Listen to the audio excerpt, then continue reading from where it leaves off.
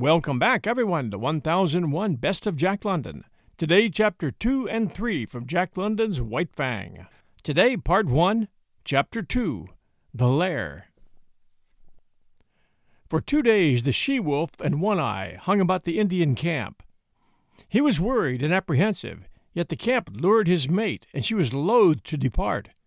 But when, one morning, the air was rent with the report of a rifle close at hand, and a bullet smashed against a tree trunk several inches from One-Eye's head, they hesitated no more, but went off on a long, swinging lope that put quick miles between them and the danger. They did not go far, a couple of days' journey. The she-wolf's need to find the thing for which she searched had now become imperative.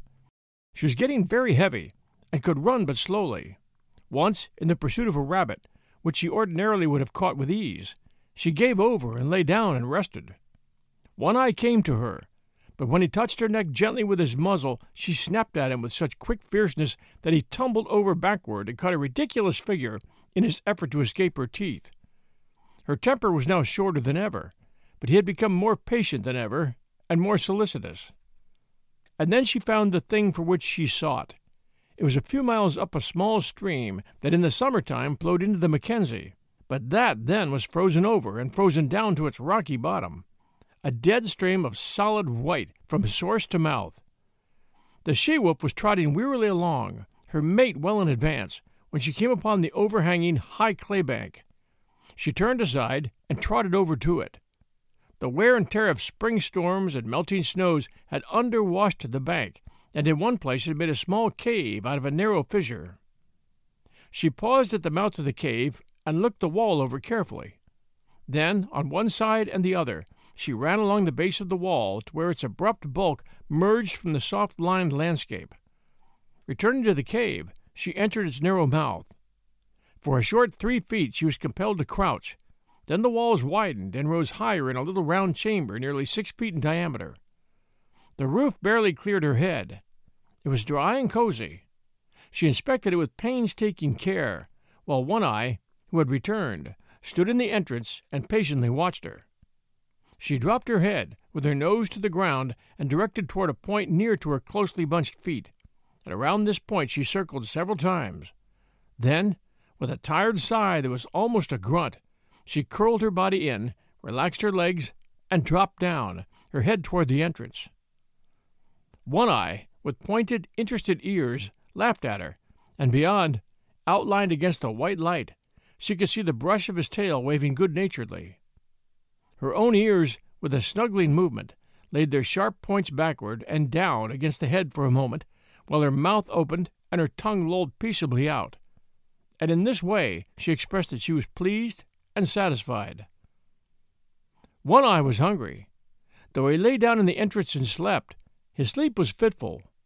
He kept awaking and cocking his ears at the bright world without, where the April sun was blazing across the snow.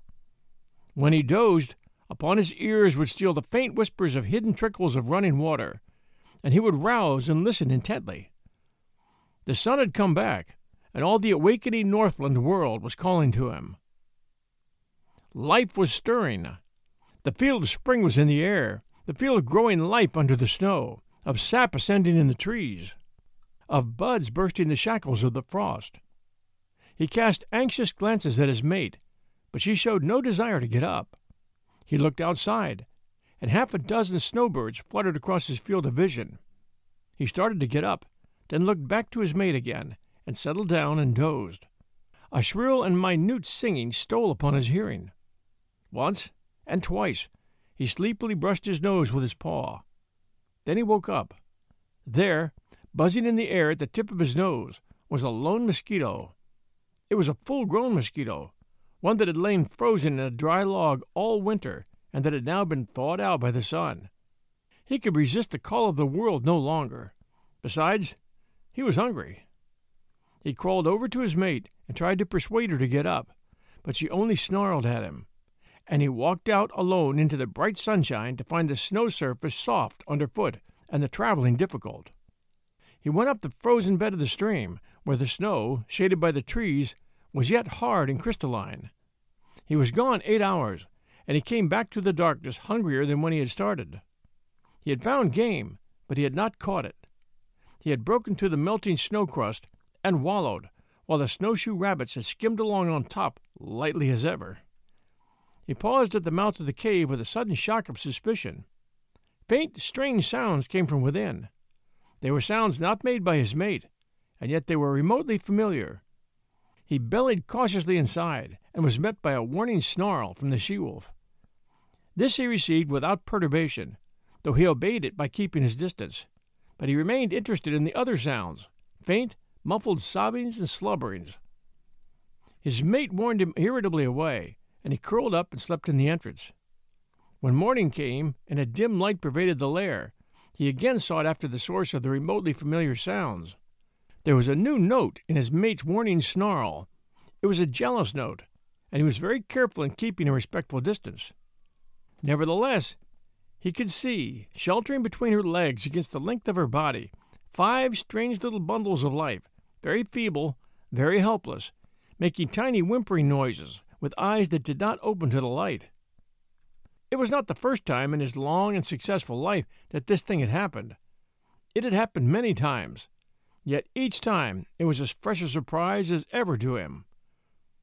His mate looked at him anxiously.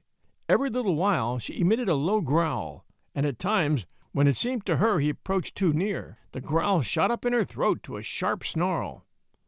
Of her own experience she had no memory of the thing happening, but in her instinct, which was the experience of all the mothers of wolves, there lurked a memory of fathers that had eaten their newborn and helpless progeny.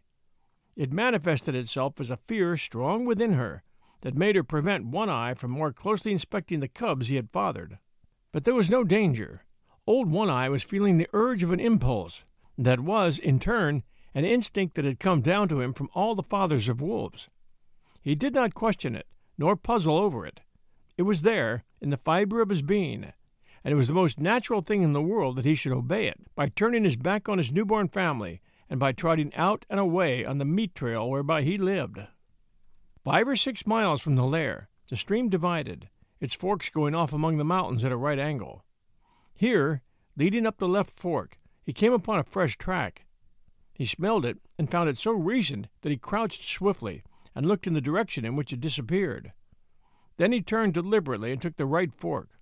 The footprint was much larger than the one his own feet made, and he knew that in the wake of such a trail there was a little meat for him.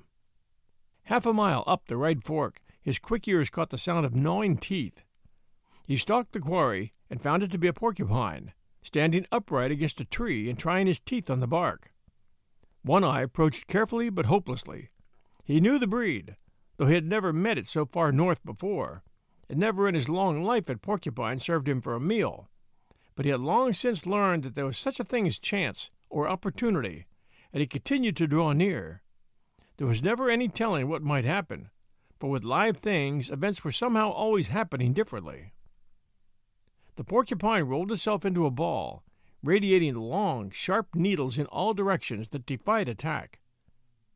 In his youth, One Eye had once sniffed too near a similar, apparently mert ball of quills, and had the tail flick out suddenly in his face.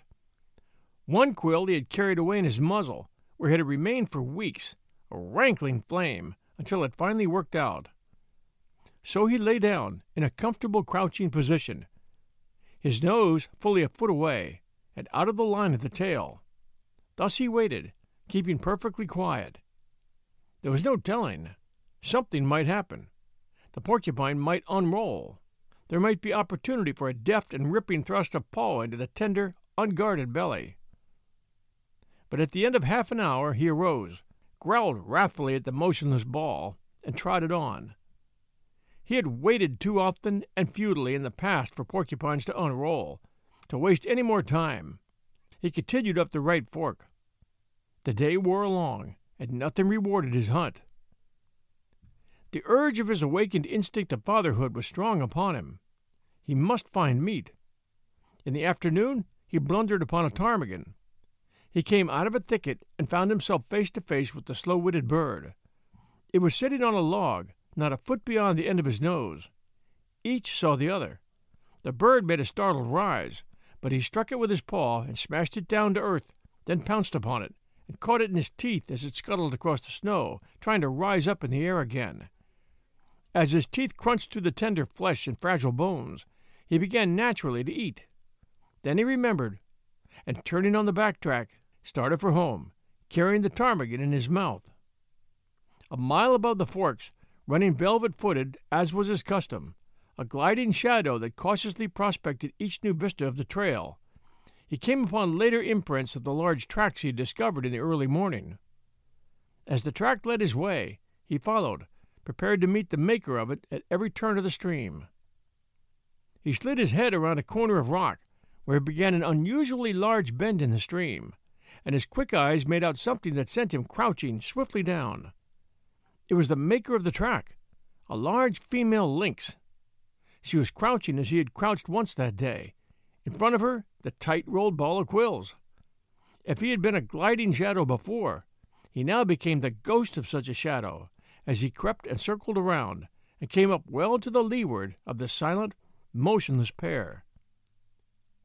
He lay down in the snow, depositing the ptarmigan beside him, and with eyes peering through the needles of a low-growing spruce, he watched the play of life before him. The waiting lynx and the waiting porcupine, each intent on life, and such was the curiousness of the game. The way of life for one lay in the eating of the other, and the way of life for the other lay in not being eaten. While old One-Eye, the wolf crouching in the covert, played his part too, in the game, waiting for some strange freak of chance that might help him on the meat trail which was his way of life. Half an hour passed, an hour, and nothing happened. The ball of quills might have been a stone for all it moved. The lynx might have been frozen to marble, and the old one might have been dead. Yet all three animals were keyed to the tenseness of living that was almost painful, and scarcely ever would it come to them to be more alive than they were then in their seeming petrifaction. One-Eye moved slightly and peered forth with increased eagerness. Something was happening. The porcupine had at last decided that its enemy had gone away. Slowly, cautiously, it was unrolling its ball of impregnable armor. It was agitated by no tremor of anticipation. Slowly, slowly, the bristling ball straightened out and lengthened.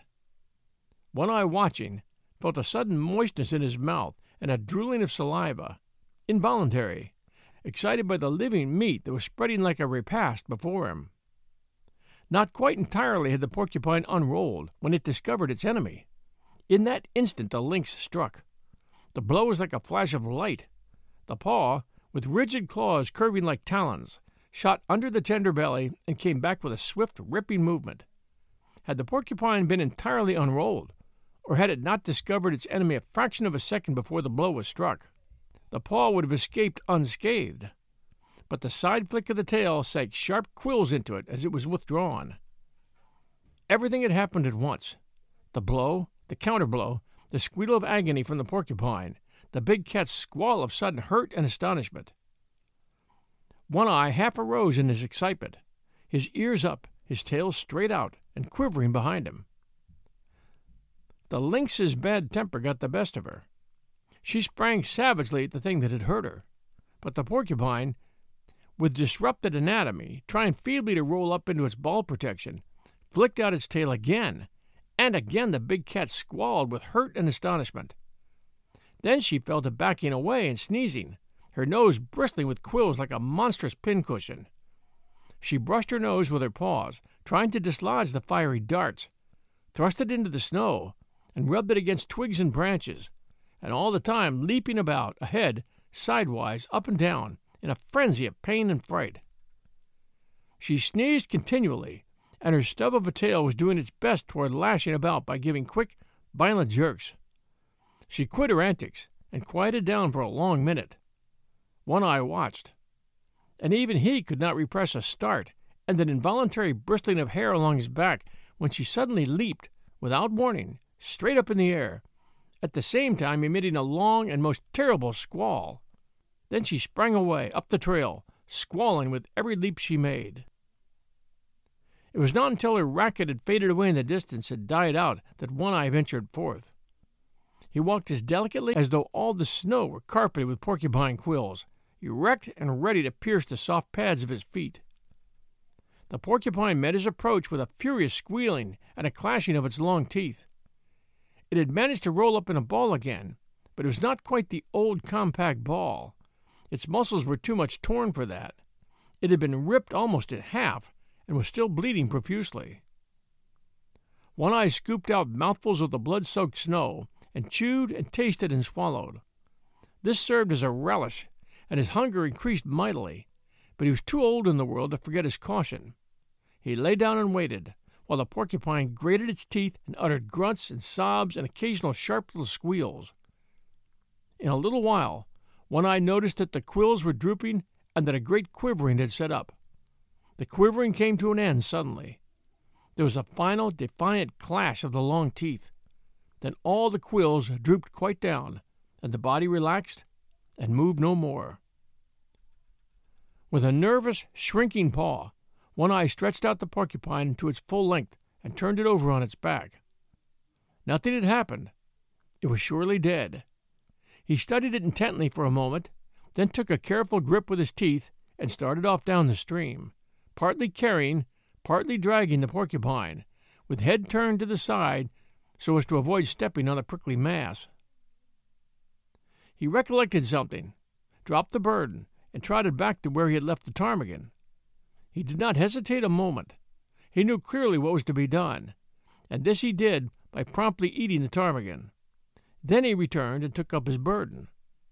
When he dragged the result of his day's hunt into the cave, the she-wolf inspected it, turned her muzzle to him, and lightly licked him on the neck. But the next instant she was warning him away from the cubs with a snarl that was less harsh than usual and that was more apologetic than menacing. Her instinctive fear of the father of her progeny was toning down. He was behaving as a wolf father should, and manifesting no unholy desires to devour the young lives she had brought into the world. We'll return with Chapter 3 right after these sponsor messages. And now, Chapter 3, The Gray Cub. He was different from his brothers and sisters. Their hair had already betrayed the reddish hue inherited from their mother, the she-wolf, while he alone, in this particular, took after his father. He was the one little gray cub of the litter.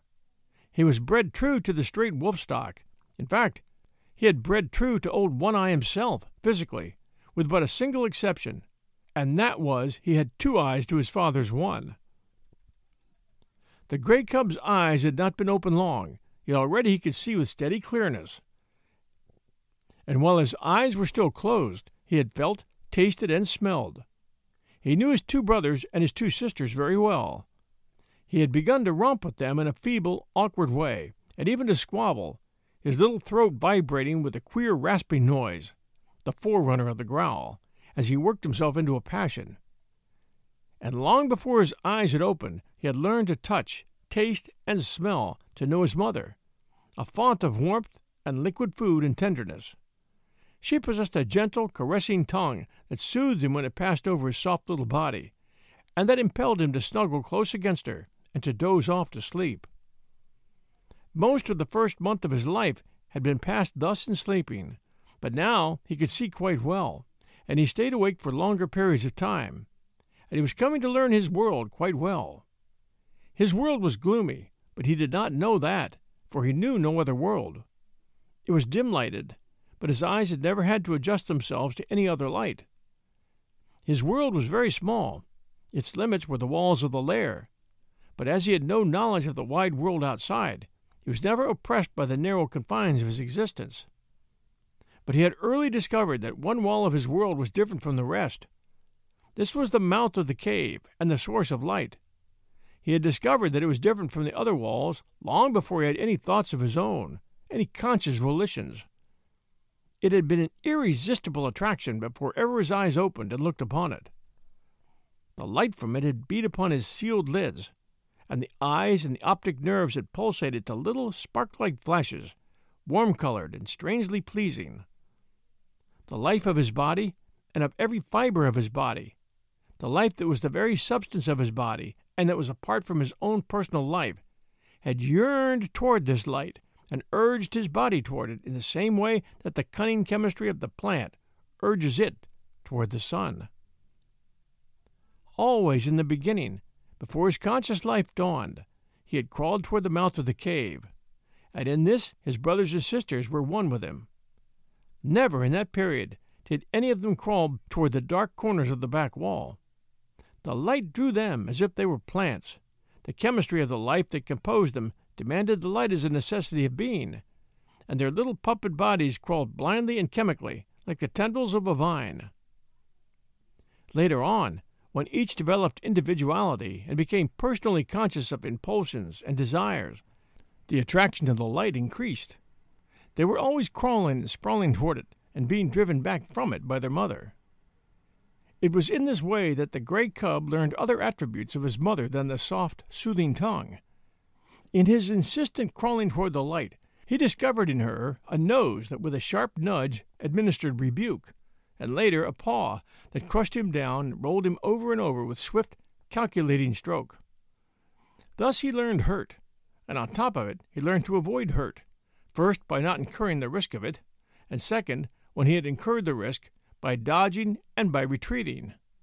These were conscious actions, and were the results of his first generalizations upon the world. Before that he had recoiled automatically from hurt, as he had crawled automatically toward the light. After that he recoiled from hurt because he knew that it was hurt. He was a fierce little cub. So were his brothers and sisters. It was to be expected. He was a carnivorous animal. He came of a breed of meat-killers and meat-eaters. His father and mother lived wholly upon meat. The milk he had sucked with his first flickering life was milk transformed directly from meat, and now, at a month old, when his eyes had been open for but a week, he was beginning himself to eat meat half digested by the she-wolf and disgorged for the 5 growing cubs that already made too great demand upon her breast. But he was, further, the fiercest of the litter. He could make a louder rasping growl than any of them. His tiny rages were much more terrible than theirs. It was he that first learned the trick of rolling a fellow cub over with a cunning paw stroke. And it was he that first gripped another cub by the ear and pulled and tugged and growled through jaws tight clenched. And certainly it was he that caused the mother the most trouble in keeping her litter from the mouth of the cave. The fascination of the light for the gray cub increased from day to day. He was perpetually departing on yard-long adventures toward the cave's entrance, and as perpetually being driven back. Only he did not know it for an entrance. He did not know anything about entrances, passages whereby one goes from one place to another place. He did not know any other place, much less of a way to get there. So to him the entrance of the cave was a wall of light. As the sun was to the outside dweller, this wall was to him the sun of his world. It attracted him as a candle attracts a moth. He was always striving to attain it. The life that was so swiftly expanding within him urged him continually toward the wall of light. The life that was in him knew that it was the one way out, the way he was predestined to tread. But he himself did not know anything about it. He did not know there was any outside at all. There was one strange thing about this wall of light. His father, he had already come to recognize his father as the one other dweller in the world, a creature like his mother, who slept near the light and was a bringer of meat. His father had a way of walking right into the white far wall and disappearing. The gray cub could not understand this. Though never permitted by his mother to approach that wall, he had approached the other walls and encountered hard obstruction on the end of his tender nose. This hurt, and after several such adventures he left the walls alone. Without thinking about it, he accepted this disappearing into the wall as a peculiarity of his father, as milk and half-digested meat were peculiarities of his mother. In fact, the gray cub was not given to thinking, at least to the kind of thinking customary of men. His brain worked in dim ways, yet his conclusions were as sharp and distinct as those achieved by men. He had a method of accepting things, without questioning the why and the wherefore. In reality, this was the act of classification. He was never disturbed over why a thing happened. How it happened was sufficient for him. Thus, when he had bumped his nose on the back wall a few times, he accepted that he would not disappear into walls. In the same way, he accepted that his father could disappear into walls. But he was not in the least disturbed by desire to find out the reason for the difference between his father and himself. Logic and physics were no part of his mental makeup. Like most creatures of the wild, he early experienced famine. There came a time when not only did the meat supply cease, but the milk no longer came from his mother's breast. At first, the cubs whimpered and cried, but for the most part they slept. It was not long before they were reduced to a coma of hunger. There were no more spats and squabbles, no more tiny rages, nor attempts at growling, while the adventures toward the far white wall ceased altogether.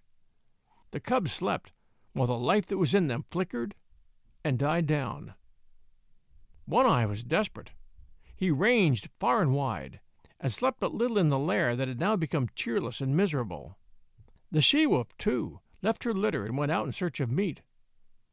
In the first days after the birth of the cubs, One-Eye had journeyed several times back to the Indian camp and robbed the rabbit snares.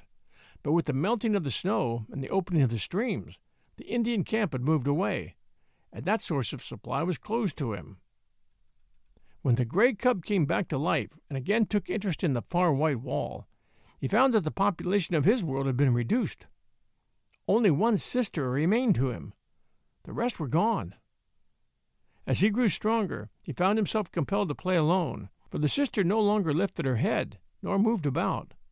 His little body rounded out with the meat he now ate, but the food had come too late for her. She slept continuously, a tiny skeleton flung round with skin in which the flame flickered lower and lower, and at last went out.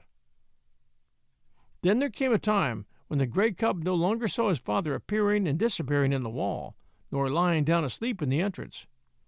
This had happened at the end of a second and less severe famine. The she-wolf knew why One-Eye never came back, but there was no way by which she could tell what she had seen to the gray cub. Hunting herself for meat up the left fork of the stream where lived the lynx, she had followed a day-old trail of One-Eye, and she had found him, or what remained of him, at the end of the trail. There were many signs of the battle that had been fought, and of the lynx's withdrawal to her lair after having won the victory. Before she went away, the she-wolf had found this lair, but the signs told her that the lynx was inside, and she had not dared to venture in. After that, the she-wolf in her hunting avoided the left fork, for she knew that the lynx's lair was a litter of kittens, and she knew the lynx for a fierce, bad-tempered creature and a terrible fighter. It was all very well for half a dozen wolves to drive a lynx, spitting and bristling, up a tree, but it was quite a different matter for a lone wolf to encounter a lynx, especially when the lynx was known to have a litter of hungry kittens at her back. But the wild is the wild, and motherhood is motherhood, at all times fiercely protective, whether in the wild or out of it. And the time was to come where the she-wolf, for her gray cub's sake, would venture the left fork, and the lair in the rocks, and the lynx's wrath.